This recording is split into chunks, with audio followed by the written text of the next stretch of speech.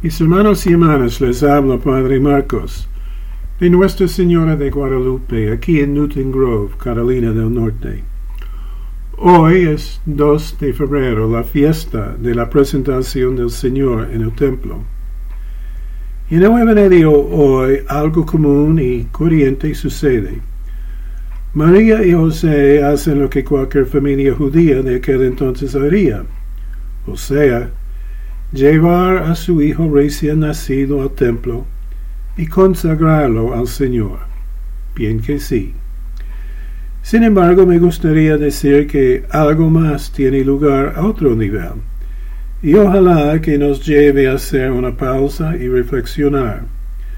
Para mí esto es la última de las epifanías navideñas. ¿Verdad? Por un lado, la Navidad se fue hace unas semanas, pero su espíritu todavía nos acompaña en y por este suceso en el templo. Ahora bien, epifanía es una palabra que quiere decir revelación o manifestación. Y durante estos días, desde la Navidad hasta hoy, ha habido 3.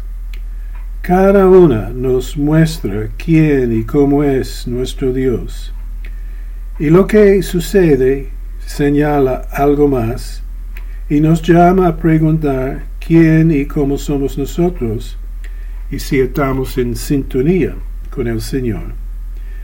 Y como yo dije, hay 3 epifanías, 3 veces cuando el Señor se revela a cierta clase de gente.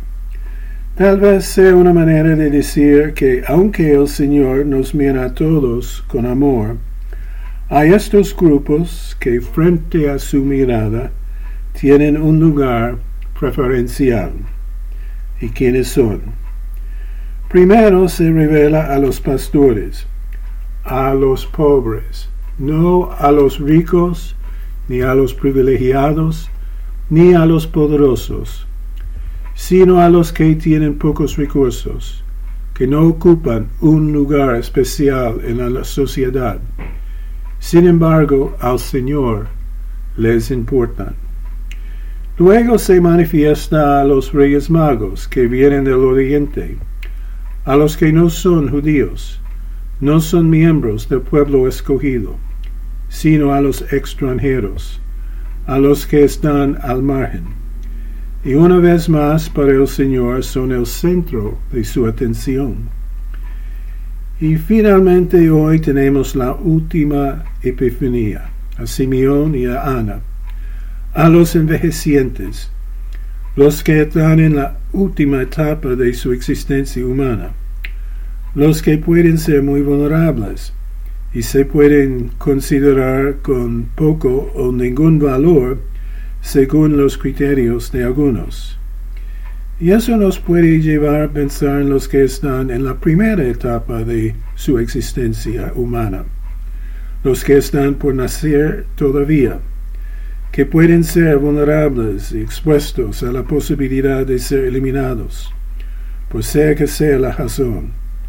A unos así el Señor se revela. Y con eso el Señor nos quiere decir algo importante y preguntar si estamos en sintonía con Él. Preguntarnos cómo vemos a los pobres, los marginados, los que están sin voz en la sociedad, los enfermos, los envejecientes, los que están por nacer, los vulnerables. ¿Qué lugar de preferencia ocupan ellos para nosotros?